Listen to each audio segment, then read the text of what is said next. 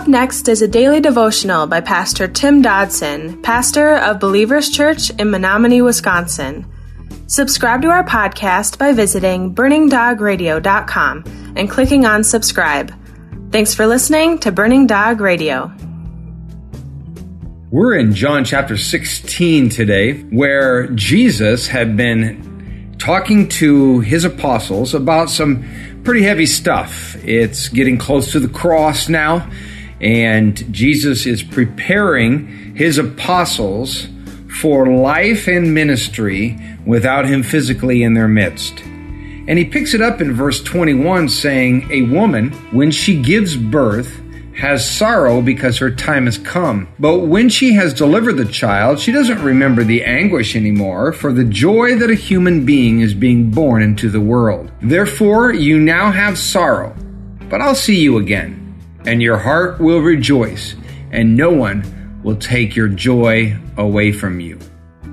Now, the problem that arises herein lies really in one word, and that word is authority. I have seen innumerable folks standing at that gate of trust and fail the test. And I've asked myself over the years, what's the problem here? The thing that keeps us out of that place Jesus spoke of there is that place of total trust is this battle of authority. Many people have come so far in the exercise of their faith, yet they'll still pack it in when they stand at that threshold. That test can come certainly at any age and at any point in one's life journey. But I can promise you that if you walk in the community of Christ, it will most assuredly come at some point. We will come to that place in our walk where Jesus holds out his hand and asks us to surrender the control of our lives, the authority of our lives, if you will. For while he is gracious and patient on this matter, ultimately, he will share his glory with no one.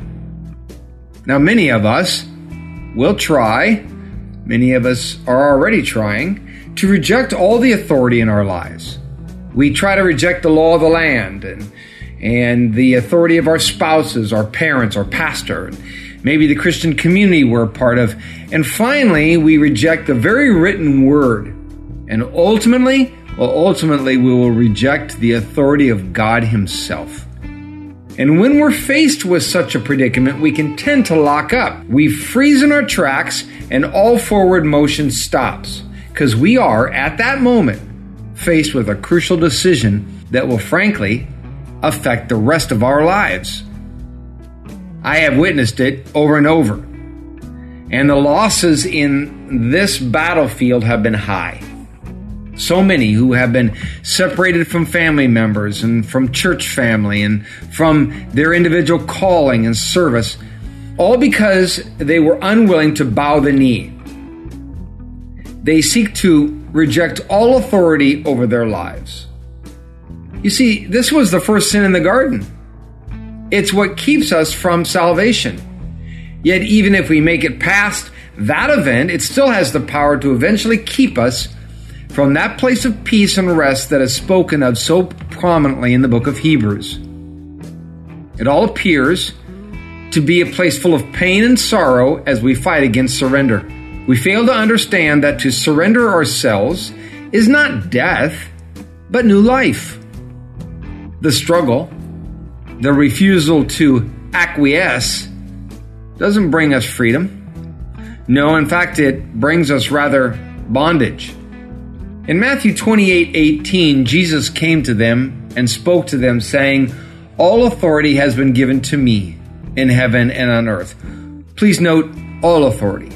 And then in Mark 1, verse 27, it says, "They were all amazed, so that they questioned among themselves, saying, 'What is this? A new teaching? For with authority he commands even the unclean spirits, and they obey him.'"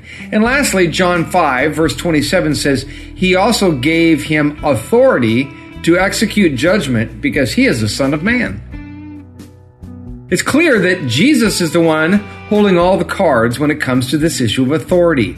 And our lack of trust, our lack of faith, frankly, comes from our pride and our self-dependence. and the seemingly insatiable lust for control.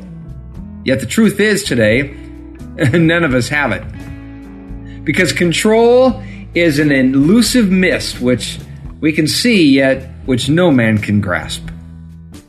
The individual that is in the midst of this battle I speak of today is easily identified. Because they are sad, they are tense, and they are withdrawn. Their participation in the Christian community is often muted and sporadic. We can see their marriage troubles, their family struggles, the financial battles, the legal hassles, the depression. And these folks will respond occasionally out of guilt or some weird peer pressure, but it never lasts. They either eventually surrender or ultimately they'll run away. And sadly, I've discovered it is so often the latter. These folks, I think they want to be Christians, but they want to still have authority over their lives. It's the brass ring. And the day will come when they must choose.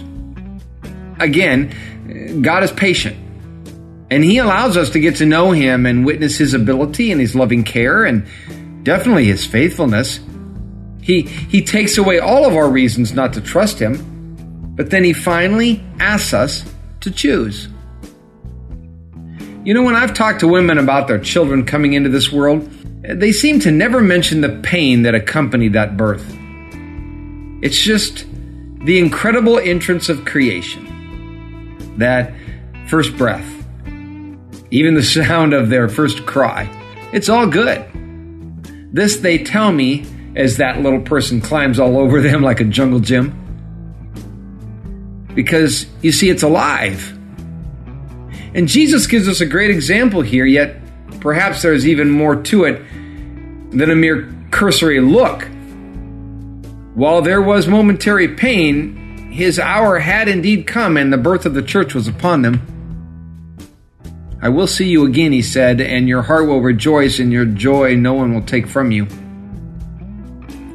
Do you remember the joy of your own spiritual birth? It was then you wanted God's care, and you were so thankful for His salvation and blessing of full life. But somewhere along the way, you forgot Jesus. No, not religion. You forgot Jesus.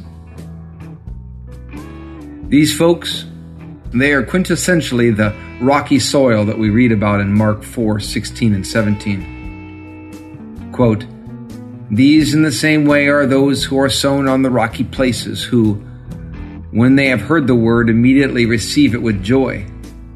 They have no root in themselves, but are short-lived. When oppression or persecution arises because of the word, immediately they stumble." That was our daily devotions by Pastor Tim Dodson. To learn more about Tim Dodson or Believers Church, visit jfbelievers.com.